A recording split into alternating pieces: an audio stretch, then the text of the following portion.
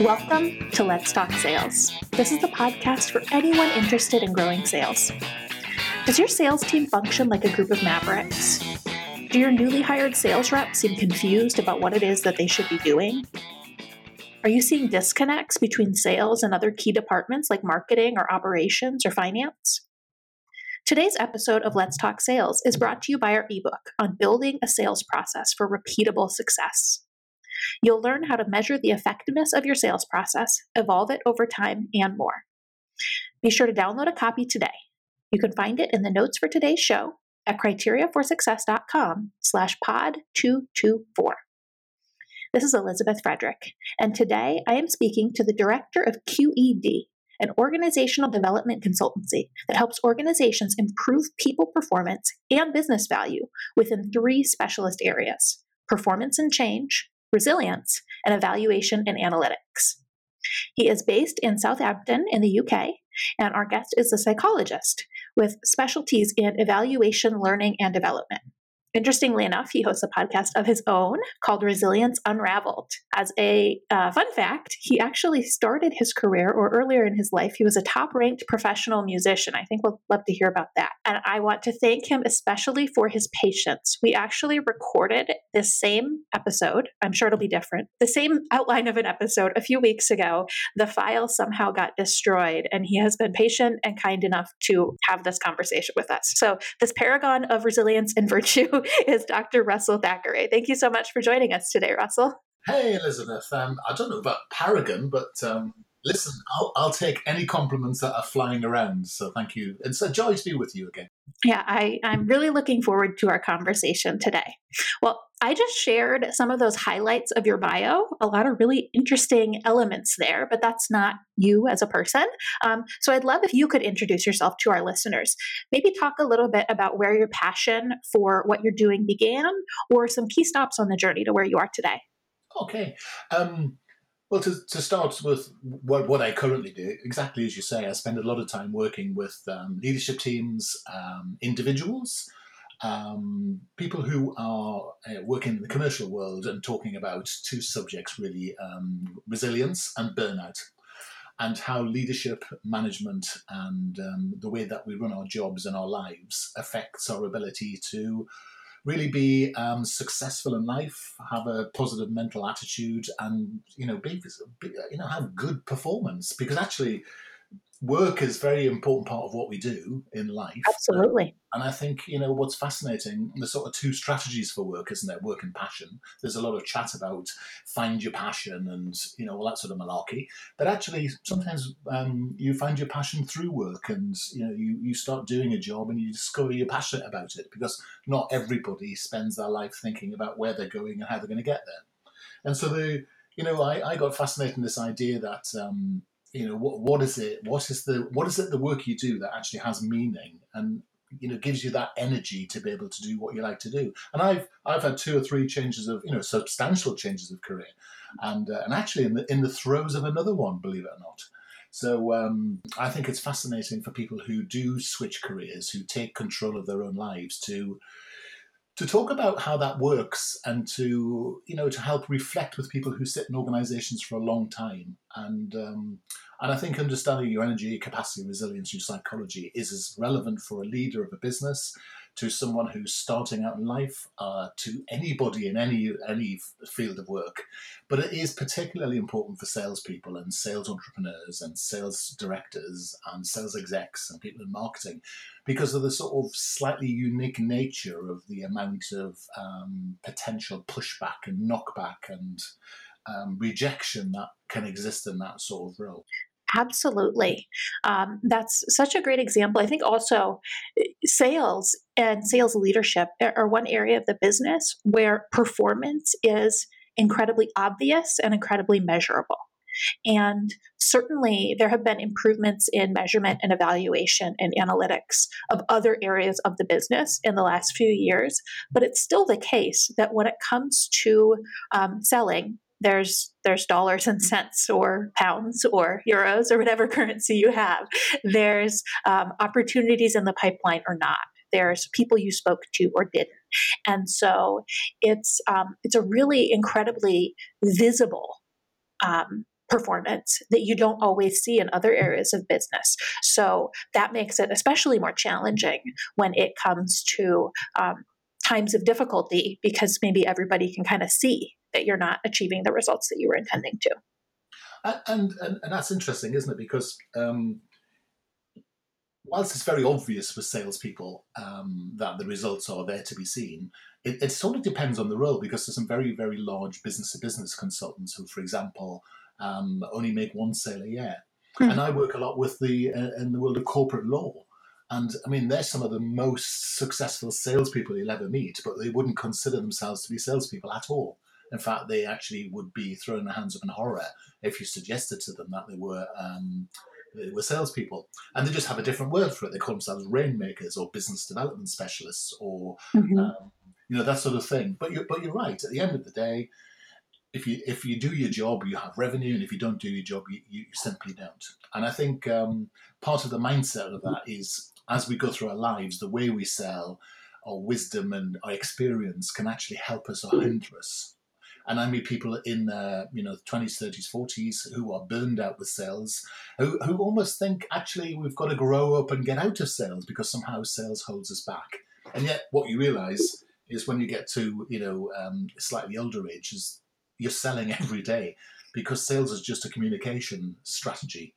And you never stop, and I think sometimes we undervalue the professionalism of sales. We don't think of sales itself as a legitimate professionalism, because we're sort of slightly tainted by some of the difficult or more nefarious practices of specific types of professions. So, for example, in our world, over in the UK, I think the most loathed professions are used car salespeople, estate agents, journalists and politicians, all of whom have a high capacity of sort of push selling in their sort of toolkit, and it's fascinating, isn't it? Because actually we have to depend on those people, and we don't just recognise that they're not terrible people. They're just working in a place where that actually demands a certain approach. And there's some very successful salespeople, are very honest and people with high integrity, who get besmirched by the sort of reputation that we allow ourselves to propagate. We don't push back when people are saying, "Oh, salespeople, that's terrible." We say, "No, this is a legitimate profession of which we should be justly proud." Absolutely, it's such an important thought. And when you think about it, that can actually improve your resilience and improve your confidence, and a lot of what you were talking about earlier, giving you energy and passion. If you can really see the value and the importance in what it is that you do. On the other hand, if you absorb those stereotypes and something we call head trash, the self-limiting beliefs, that is incredibly limiting and can really cause you a lot of difficulty. If you start to feel like, I'm pushy, I'm a waste of time, I'm annoying, I'm difficult, I'm frustrating, that's going to make it much more difficult for you to, pick yourself up and take the next step that you need to take. Yeah, true. But one of the things we have to develop through the course of our lives is this idea of mental toughness, where we start to really become accountable, not just for our performance and behavior, but for our own thoughts, because those thoughts you've just described are all our own thoughts. Mm-hmm. It's not somebody else having them for us, and we have to avoid casting people as victims of their own mind. And I often have conversations with people when they say, "This is what I'm thinking," and I'm saying, "Well, who's doing the thinking?" Mm-hmm. And they look at you as if you've arrived from Mars. And they say, well, me. And I said, "Well, why don't you think something else then?" And they look at me and say, "If only it was that easy." And I said, "Well, what if I could show you a way that really is that easy?" And they say, "Wow, let's get on with it." And it's really quite fascinating how people need to be empowered to actually trust themselves to think the way they need to think. And some of this is mental toughness, and some of this is emotional resilience, and some of this is the re-empowering of themselves to actually treat themselves as an adult. Because a lot of people are put in a place of victimhood or being almost infantilized. This idea that we're treated very gently with kid gloves because everyone's frightened and hurting our feelings. Well, with salespeople, we're quite robust. because we're okay, aren't we? We're okay if sometimes people hang the phone up on us or people say no, because actually we just look at it and think, well, do you know what? We didn't win that today because we didn't use the right strategies. So we need to learn from that and then start thinking, how do we do that differently tomorrow? And that idea of starting to bring accountability into the sales process, rather than blaming the client or the customer because they didn't buy, we have to sort of take that accountability that we didn't use that right strategy in the right way in the right time. And now suddenly we can start thinking about learning. And now we can see every lost opportunity as an opportunity for us to get better. And it's a fascinating thought when people start taking ownership for their wins and their losses. Then actually people start to really exponentially improve their performance. Now, here's the biggest problem. You talked about sales leadership, and some of the worst managers you'll ever meet in your lives, outside of HR, of course, are sales managers and sales directors, because they're often the best salespeople who've been promoted to be average sales managers and less than average sales directors, whose only toolkit in their kit bag is, if I press this button and give you this, I expect you to do that. And it's such an old-fashioned idea, really, in terms of the way we think about people now and the way we think about the sophisticated and complexity of the new sales process, or the way that we deal with people. It's such a lost opportunity not to be having a wider debate about how we think about building accountability and personal mental toughness and emotional resilience into and not just to individuals, but into actually the sales process. And it needs to start with those leaders and managers, because when people are burning out in an organization, burnout is a workplace condition, not a personal condition. If people are burning out, it's because the organization are doing something to burn people out. Absolutely. That kind of leads into what I wanted to talk about next, because this podcast is airing in the beginning of February. And this is, for a lot of people, a challenging time of year. You probably started the year with plans or ideas. And I think there's a term that's often used in war, no plan survives engagement. Things probably haven't worked out. Maybe somebody left the team, or you had to let somebody go, or you lost a big client, or just you set sales targets and you're not mapping to those targets.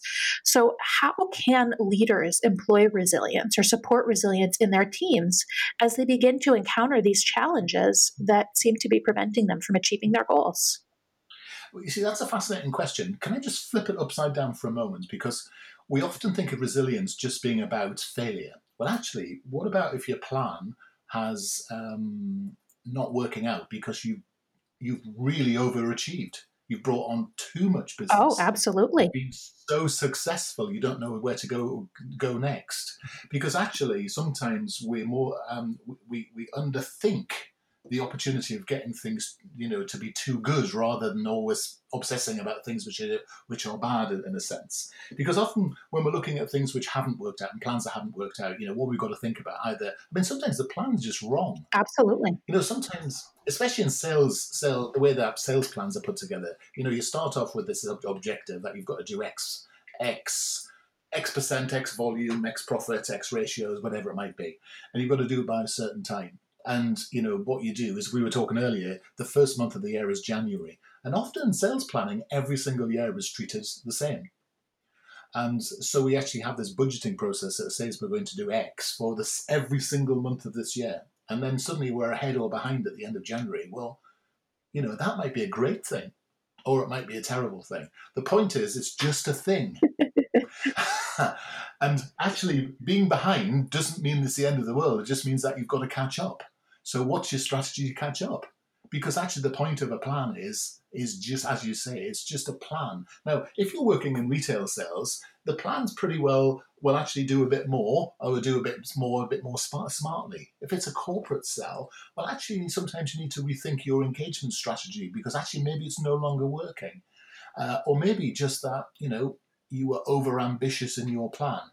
And maybe the way that your plan now phases has to be thought about the way that you do that.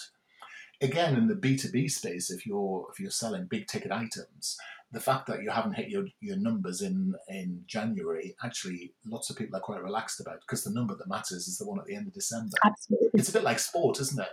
Sometimes the reason that we have interim targets is just to check that we're on target, that we're on track. But, what matters is who wins the Super Bowl, not who wins some of the games on the way there, because that's the only game that matters. And so for large-scale B2B sales, that's the thing that matters. Now, one of the classic things that happens in selling, say, for example, in smaller ticket sales, startup sales, you'll basically be sitting there and, you're waiting for footfall to arrive because that's your job. You're sitting there behind the desk or behind the counter. And if the footfall's there, there's really nothing you can do about it. Your plan is what? Nothing. Your plan is to sort of say, well, okay, I did what I did. I converted what I need to convert, and then just be actually pragmatic about it. The point you were making earlier is sometimes it's not just the plan that's wrong, it's the self-talk. It's the, oh my God, I've got the plan wrong. Oh my God, I need to panic. Oh, I'm so terrible. What if they fire me? Blah, blah, blah, blah, blah. And that kind of boring old narrative starts off, the sort of the angel and demon, one on each shoulder, and the demon's yelling and screaming and shouting at you. Well, guess what? That's you talking to yourself. So it's time to get a grip of your own thinking and think to yourself, they're not conducive, useful thoughts. You should be thinking to yourself, I missed my plan. What's my plan to get back on plan? Absolutely. I love that. What you said, being behind just means you're behind, or being in their situation just means you're in the situation. It's a fact. It's not a judgment. It doesn't say anything about who you are as a person. It doesn't even necessarily say anything about plan and your performance. It just says where you are. Sometimes it means the plan's wrong, and that's the problem, isn't it? Often we rarely think, is the plan wrong? What we say is the person was wrong, and broadly you've got two things: you do more of the same, or you do something different. They're your choices. Absolutely, that's a really wonderful focus. Why is it that you think people struggle with resilience? Because to me, when I look at salespeople, I see top performers, and one of the key differentiators is their resilience.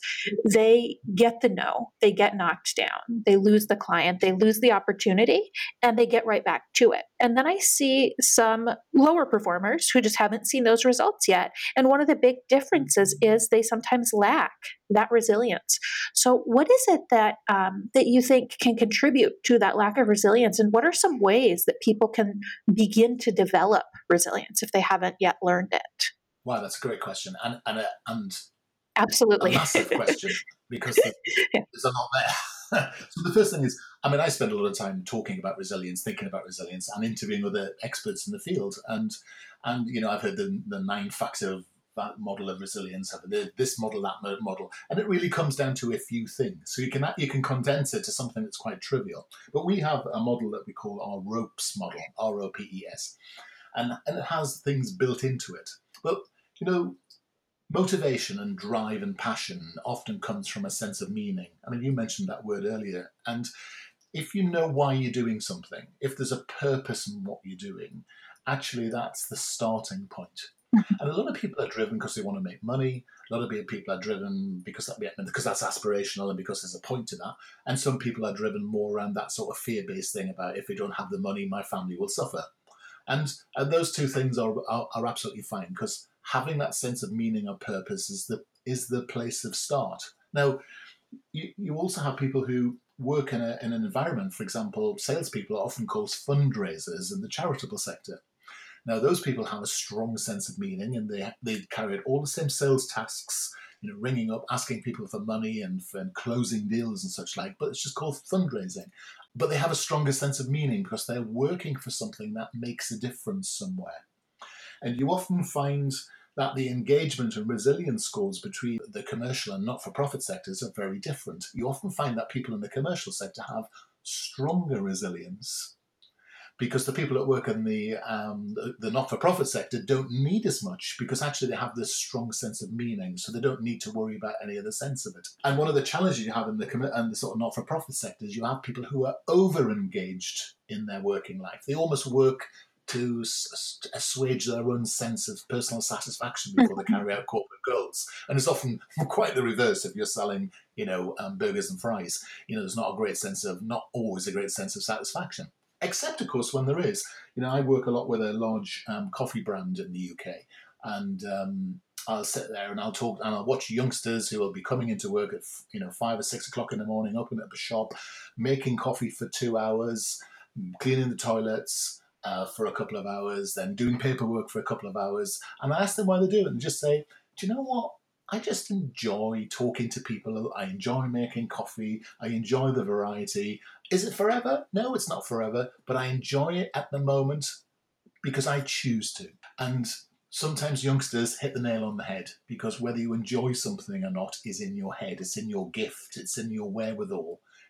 It's that thing about, you can go on holiday and be delayed and have a terrible time, and it always rains and it always, all that sort of stuff, but you can still enjoy it Mm-hmm. because that's in your head. And that conscious decision to find meaning and to find enjoyment in what you do is the key. And I think that people who don't recognize that they can control their thoughts and they can control their emotional states are the people who appear to have less resilience. I think that's such a powerful concept. And as you said, it is amazing what we can control. I think we've all been in a state where we were maybe experiencing emotion or a feeling and felt like it was in control of us. But then we've probably also been in a state where we were experiencing a feeling and an emotion, and we recognized, I can intend to and act to feel a different way. And sometimes you can't control that feeling. But let's say you're experiencing you're feeling kind of demoralized, you're feeling kind of frustrated, and you know that there's action that you need to take. And you think, I'm going to wait until I feel inspired and motivated to take action. You're going to not necessarily feel motivated and inspired. You're going to continue to feel demoralized and frustrated. If instead you say, despite the way I feel right now, I'm going to take that action, that actually impacts the way you feel. You start to take action and you start to feel proud of yourself for the action that you were taking. And you recognize, I can do things. I can get things done. I can achieve results. And that can motivate you to start to feel a different way. And it motivates more activity and different kinds of activity. And all of that just because you chose to take action instead of just kind of wallowing in your feelings.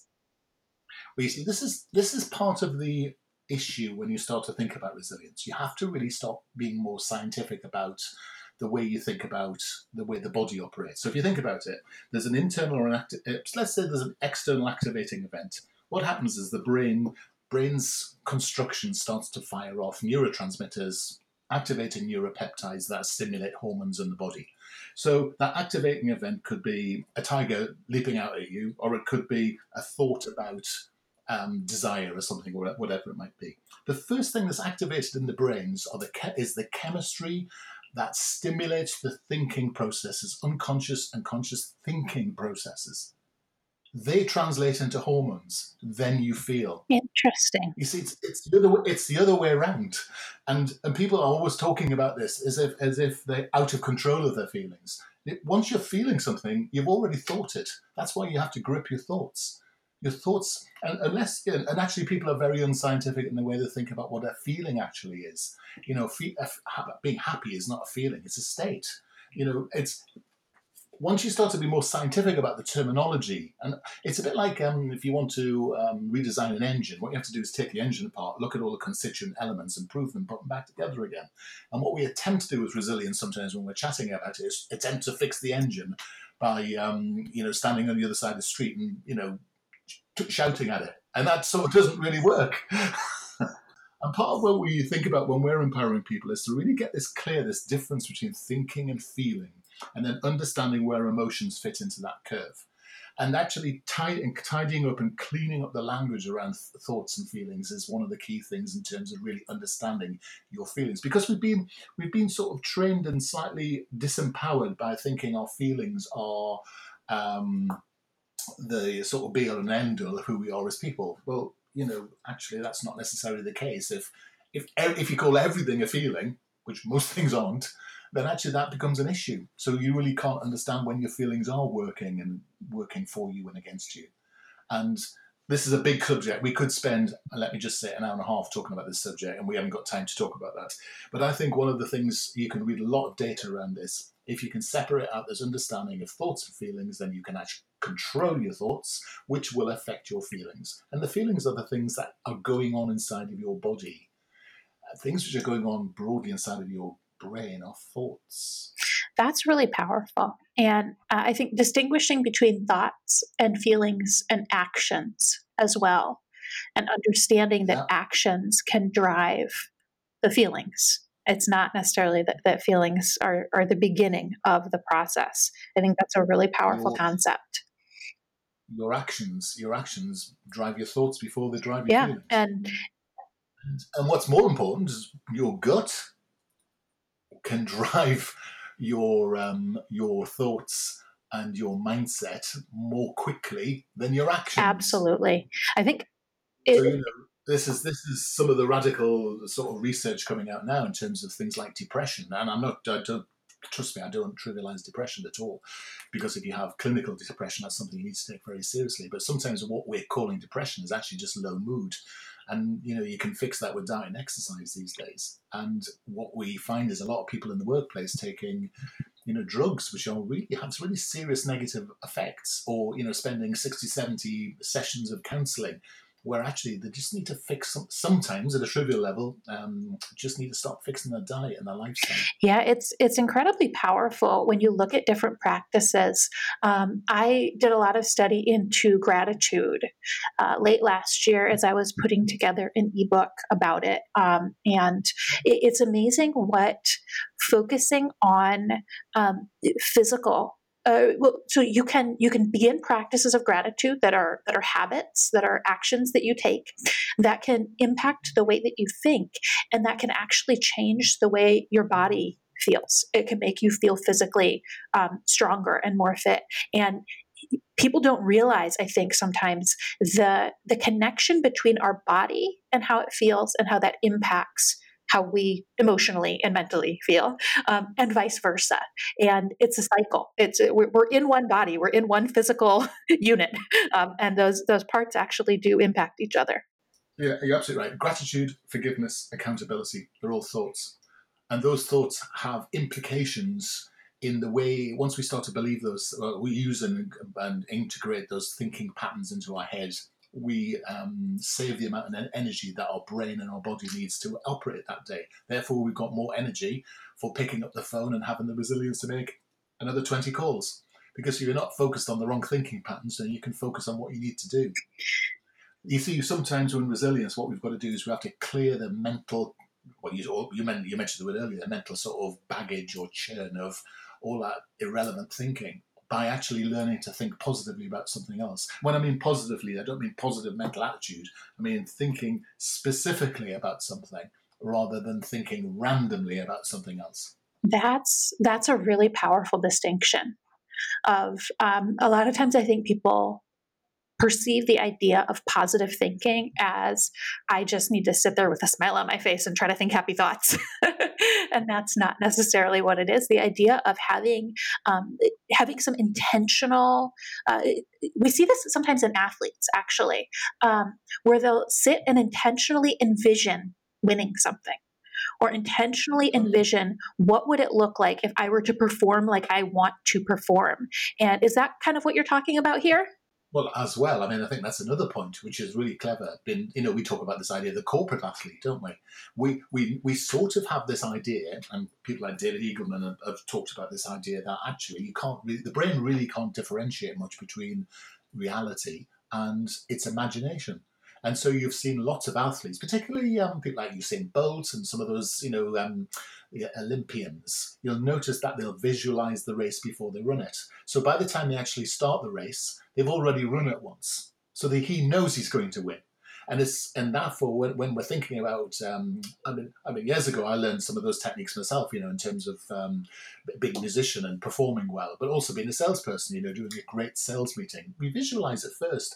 You've sort of worked out, you've planned for contingencies, you've sort of thought about yourself, how you might perform in this aspect and this aspect. Same for presentations. You've actually run the presentation, you've run the sales call, you've run whatever interaction it is in your head before you do it. And then your brain's already comfortable. It's energy. It's used energy up in the planning. So when you get into that meeting, you've already thought through some of the issues. So if something unexpected does appear, the brain has more energy available to it. That makes a lot of sense and explains it. You've driven that road before, so you don't have to pay attention as much to the road and the steps because you've got the kind of muscle memory within your brain to do that, and instead you can focus and really listen better and pay more attention and then pivot as necessary because you're not scrambling for the stuff that should be muscle memory. And that's so interesting, isn't it, when you think about this, Elizabeth? Because the primary skill of a great leader and manager is to be a good coach. Absolutely. So why do we coach? We coach to rehearse. That's why we're coaching. So for some people, especially new kids around the block or people who are really good already but need to be even better, we coach them. Now, why is it okay for Usain Bolt to have a coach, but it's not okay for your number one salesman to have a coach or salesperson to have a coach? Why is that? Because are they perfect? Do they get it right every single time? The answer is no. Because actually, and that's coming back to pride in our craft, isn't it? If you want to be at the top of your game, you've got to have someone who stands next to you, helps you rehearse, and turns you into that sort of embodiment of the corporate athlete.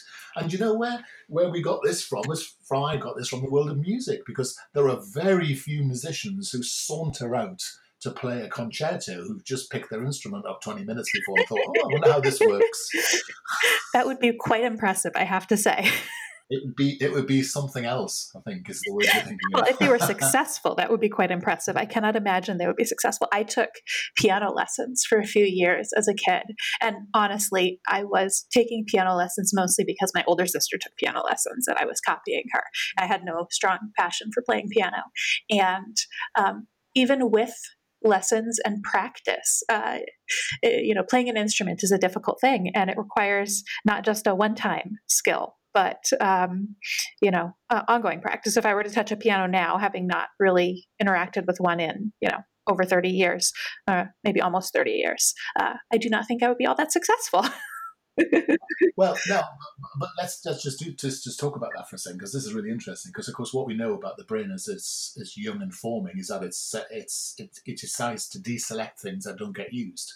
So actually, if you've done any form of musical training and any form of strength of dance training in your younger days, that's very, very good for your brain. It's very good for building some grey matter in the specific part of the brain.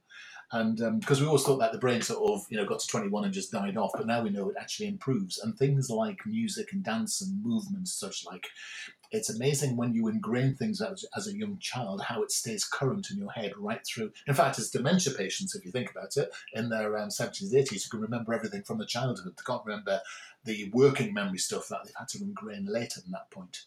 And that's why if you've got kids, get them to play a musical instrument or get them to do dance in some way, shape or form. It's extraordinarily good for you. And even if you're not doing it, have a bash now, but it's harder. I mean, I've been trying to learn Spanish recently. Oh my goodness gracious. Oh, you see, I had music lessons instead of going to Spanish when I was a kid. So I'm still all right with music, but I can't do the languages thing. So my brain deselected it to save energy. So sometimes, and this is the thing about ingraining and practicing and rehearsing and using stuff from your kit bag from when you were younger. It's interesting how many people wanted to be something when they're younger, learned all the skills, and then 30 years later they're not using them. But all those skills are still in their body. They're still in their minds. They've still had them ingrained because the brain didn't lose them. It just put them to one side. And I think it's often a shame that people don't. You've got some musical fluency in your head, even if you weren't that interested, you've got it, and it's there forever now. And it might be giving you enjoyment when you actually listen to music, or it might be smoothing the way when it comes to understanding the rhythmic patterns when people talk to you, because it's still in your head. I mean, it's interesting, here you are on a speech-based medium, and of course you tell me that you learned the piano. Well, I'm not surprised, because it's an auditory process. I actually am reminded of when I was younger, as a part of a church youth group, we would go and we would go to nursing homes and elder care facilities and sing with the patients. And it's amazing how people who have lost the ability to speak and to communicate kind of verbally can remember songs that they learned when they were kids. And it's just so incredibly powerful, the way that things might live in the back of your mind that you don't even realize are there. And even simpler than that. I mean, it's that thing about, if I remember years ago, going out with my sales manager or sales director, I can't remember what it was now, and we're going to some sort of sales call or other, I can't remember what it was, and he wasn't a fan of planning. But as we were driving up to the front of the building, he started playing this quite peculiar music. I don't know what it was. It was some sort of strange electronic hip hop music. And I was saying, what on earth? And so, I've got my fingers in my ears, and he's yelling and howling and singing along. And he gets out of the car and he's all energized, because that's what music does for you. It's part of feeding energy into your system. And, all of us have a favorite song. And I mean, if it's good enough for the athletes who are coming out in the Super Bowl or any big sporting occasion, music fires you up. It's a very old idea. It's been in our sort of collective consciousness for thousands and thousands of years. In fact, music is often seen as the beginning of language, not the other way around. And music comes from the noises that we used to make when we lived in caves thousands and thousands and millions of years ago. That's so funny that you mentioned having that kind of song to prepare you for something, because on a podcast I was listening to earlier this week, I think it was the Happier podcast with Gretchen Rubin, one thing that they recommended to people is find yourself a walkout song like athletes have. And if you can have that walkout song that gives you energy and focus, you can figure out, when do I want to employ that tool? Do I listen to it every morning when I wake up or on my way into work, or do I save it for those key important meetings? But if you've got that song that gives you that energy, that drive, that just extra little boost, that's an incredibly powerful thing. And for some people, of course, it's not a song. So if you think about Howard Gardner's old idea of multiple intelligence, sometimes it's a move. That power pose that people were talking about a few years ago. Yeah, exactly. Some people might have thought that was gimmicky, but you know what? It actually really can work. And just standing a certain way, whatever it takes for you to get that kind of energy, that motivation. Again, taking an action, controlling your behavior to impact the way that you feel. Yeah, absolutely. And I've seen people who, I remember there's a very famous entertainer in the UK called Bruce Forsyth. He's not long died, and he's very, very famous. And he always used to talk about, just before he went on stage, he used to do a little hop step. He used to, and it was like that. The noise of his feet used to make, and he used to do this little skip. And he said that as soon as that moment happened, bang, he was a performer. And it was their way of him switching his persona from being the guy behind the set to the guy in front of the cameras. And I think sometimes we just need those little things that help us switch our personas. So when we're, especially if you're going, I often find that in my world, the way that we win business is we've got to write some tedious proposal, and then we have a big presentation to do. And so, you're bouncing, and you've got your Tigger voice on, and your Tigger actions, and you're bouncing around, and you're doing what you need to do. And it doesn't matter if you're an introvert, an extrovert, at that moment in time, you're coming across, well, it's being authentic, but as the best version of yourself. And then you walk out, you collapse in a heap, because you've used up the energy you've needed, and you've fed yourself adrenaline in a very conscious way to give you the energy to really be able to deal with that moment. And I think being more, I'm not going to use the word mindful, but mindful is a word that's often used, but it's actually just about being conscious about how you are in that moment, so you know what's happening around you. And managing your energy is a critical part of being a human being, because if you can manage your energy, you can make choices and you can stay in control of yourself. And if you want to simplify resilience is all about having choices, creating choices, and having control. Controlling the things you can control, and learning to make choices about how we don't bother about the things that we can't do anything about. There's the secret of resilience in one word, one set of sentence. That's what it really all boils down to. That's a really powerful statement, and feeling that you have the right, because you do, to make choices, and then taking those choices. Now I'm just going to leap in. Okay. It's not feeling that you do. Oh, it's knowing. It's knowing that you do. Absolutely. It's where a guest comes on and nags you, isn't it? I do apologize. No, it's good. I recognized I did it at the same time as you did, and you were right. And if I overused the word feeling, and that's something that I'm going to pay attention to, because we shouldn't be driven by feelings, and being more intentional there is really powerful. The word shouldn't is, again, something that we need to leap on and just say, it's my choice. If you want to be, fill your boots, but you don't have to be. That's the choice. I think what happened, it's this idea of learning and development over the last 30 years and the way that we train in resilience, particularly, and assertiveness with women in particular, is this idea of saying, if I link everything I do to feelings, then actually it somehow validates me because you can't tell me how I feel. But actually what we've not realised is that it sort of weakens our position, because it makes us sound emotional, it makes us sound out of control. And actually, why would you do that? Because you're not. So let's stop pretending. And let's actually just say, let's figure out, this is what I know, this is who I am, this is what I want, and this is how I'm going to get it. And I'm not going to, and sometimes I'm going to feel annoyed with you, and then that's okay to say it, because when you say it sparingly, people will really take notice. Absolutely.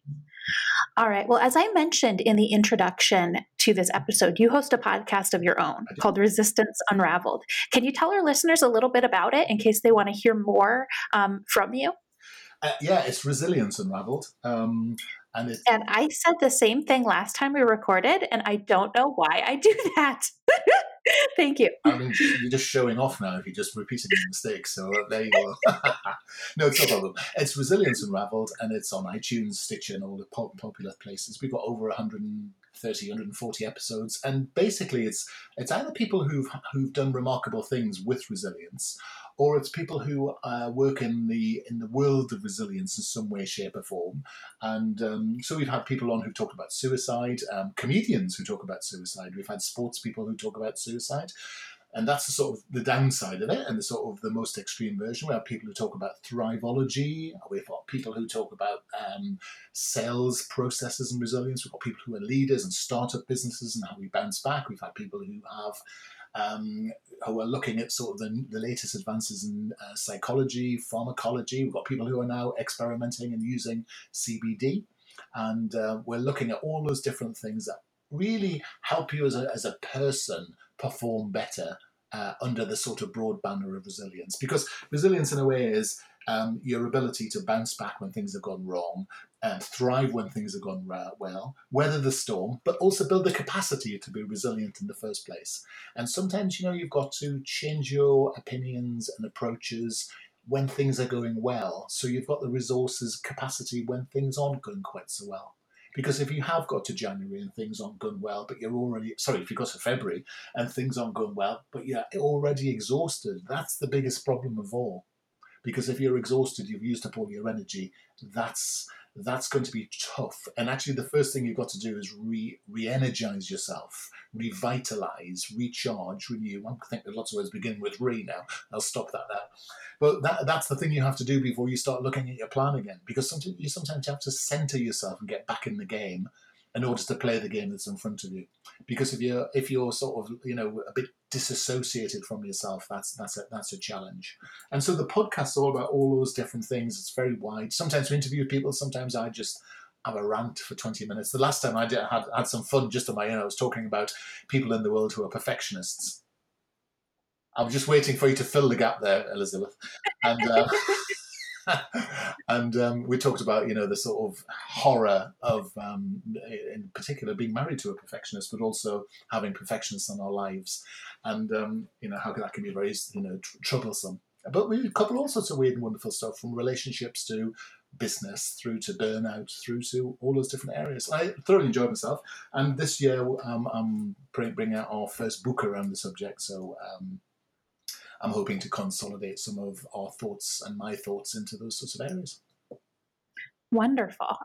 Definitely, I can imagine many of our listeners are going to be checking out Resilience Unraveled after this conversation today, because it's a very powerful topic, and something that if you're struggling with it, if it's an area of focus for you, to listen to other people, to hear all these different ideas, and figure out what are strategies that people are using that resonate with you. And you might learn from a comedian, or you might learn from an athlete, or you might find out about some, whether it's a pill or something like CBD, trying different strategies that seem to work better for you, and just figuring that out, because everybody is unique. And that's a really important focus. We sure are. All right. We always like to share book recommendations with our listeners. We have a lot of listeners who are big readers. Are there any books that you would recommend to listeners, either about resilience in general or any other topics that you think would be useful? Well, I'm a big fan of David Eagleman, so go and have a look at some of his work on YouTube. Very interesting. I'm also a big fan of Dan Pink, and he's written a very interesting book about sales, and he's also written a book that links into it called Motivation, about motivation and the way that we use motivation to sell better, and I think that's quite a jazzy book. I also would highly recommend to anyone who's stressed and who's needing a bit of rejuvenation time to read a good work of fiction. And I know that's a peculiar place to start, but we really can lose ourselves when we read fiction. And so sometimes I think getting a good work of fiction out of the library. How old am I? Goodness sake! Downloading from your local digital shop some sort of work of fiction, I think, can be really good, because I don't think life is about being a whole human being, not just reading business books. But we have on our podcasts tons and tons of book recommendations as well. And I just think you can end up with so many books to read, you can get quite stressed out about it. So use the Audible things and, use podcasts, because I think they're quite fascinating. And I also would recommend just listening to something new or reading something you've never read before by a new author once a month. Does your brain the power of good to get something new and novel into your head? So they would be the places I'd start. That's wonderful. And I can definitely second the recommendation of reading fiction. So often we feel like I need to read nonfiction. I need to read advice. I need to read, history or whatever it might be, where we feel like it's, self-improvement. And both the escape that fiction provides, but also the energy and the ideas and the creativity that it sparks, to just get lost in a book for a whole afternoon and look up and feel like you were in a different world. Yeah. It's amazing how you feel afterwards. And what's fascinating for me, and I remember I was struggling with a big project, a writing project I had, and I was really struggling for inspiration. And for some reason, I put the project down. I had the chance. I was doing a flight or something. And on the way out, I read some works by Robert Rankin, who's a very anarchic, very silly sort of science fantasy writer. And on the way back, I read Sapiens by Harari. And from reading those two books, I coalesced a completely new way of thinking about something that I'd never thought about before. And so perspective comes from reading things that seem to be trivial, and people learn so much from, your brain's beautifully wired to make order out of chaos. So creating more chaos in your brain by reading different things, it allows us to make discontinuous leaps between different subject areas. And history is a great thing to read. Really is. So good for you. Absolutely. And I find I have been making intentional choices to read fiction from writers who have very different backgrounds from me, whether that's racially or from different countries. Yeah. And that is also a great way to kind of broaden your thinking and get some of that chaos and those new ideas. My favorite type of book to read is kind of science fiction fantasy. And so often people think, oh, that's just silliness. But a good writer of science fiction and fantasy has to recognize our world and what makes it work and how people think, and then actually take very intentional choices to make changes to that. What if aliens were real? What if people were telepathic? What if whatever? And how would that impact the world?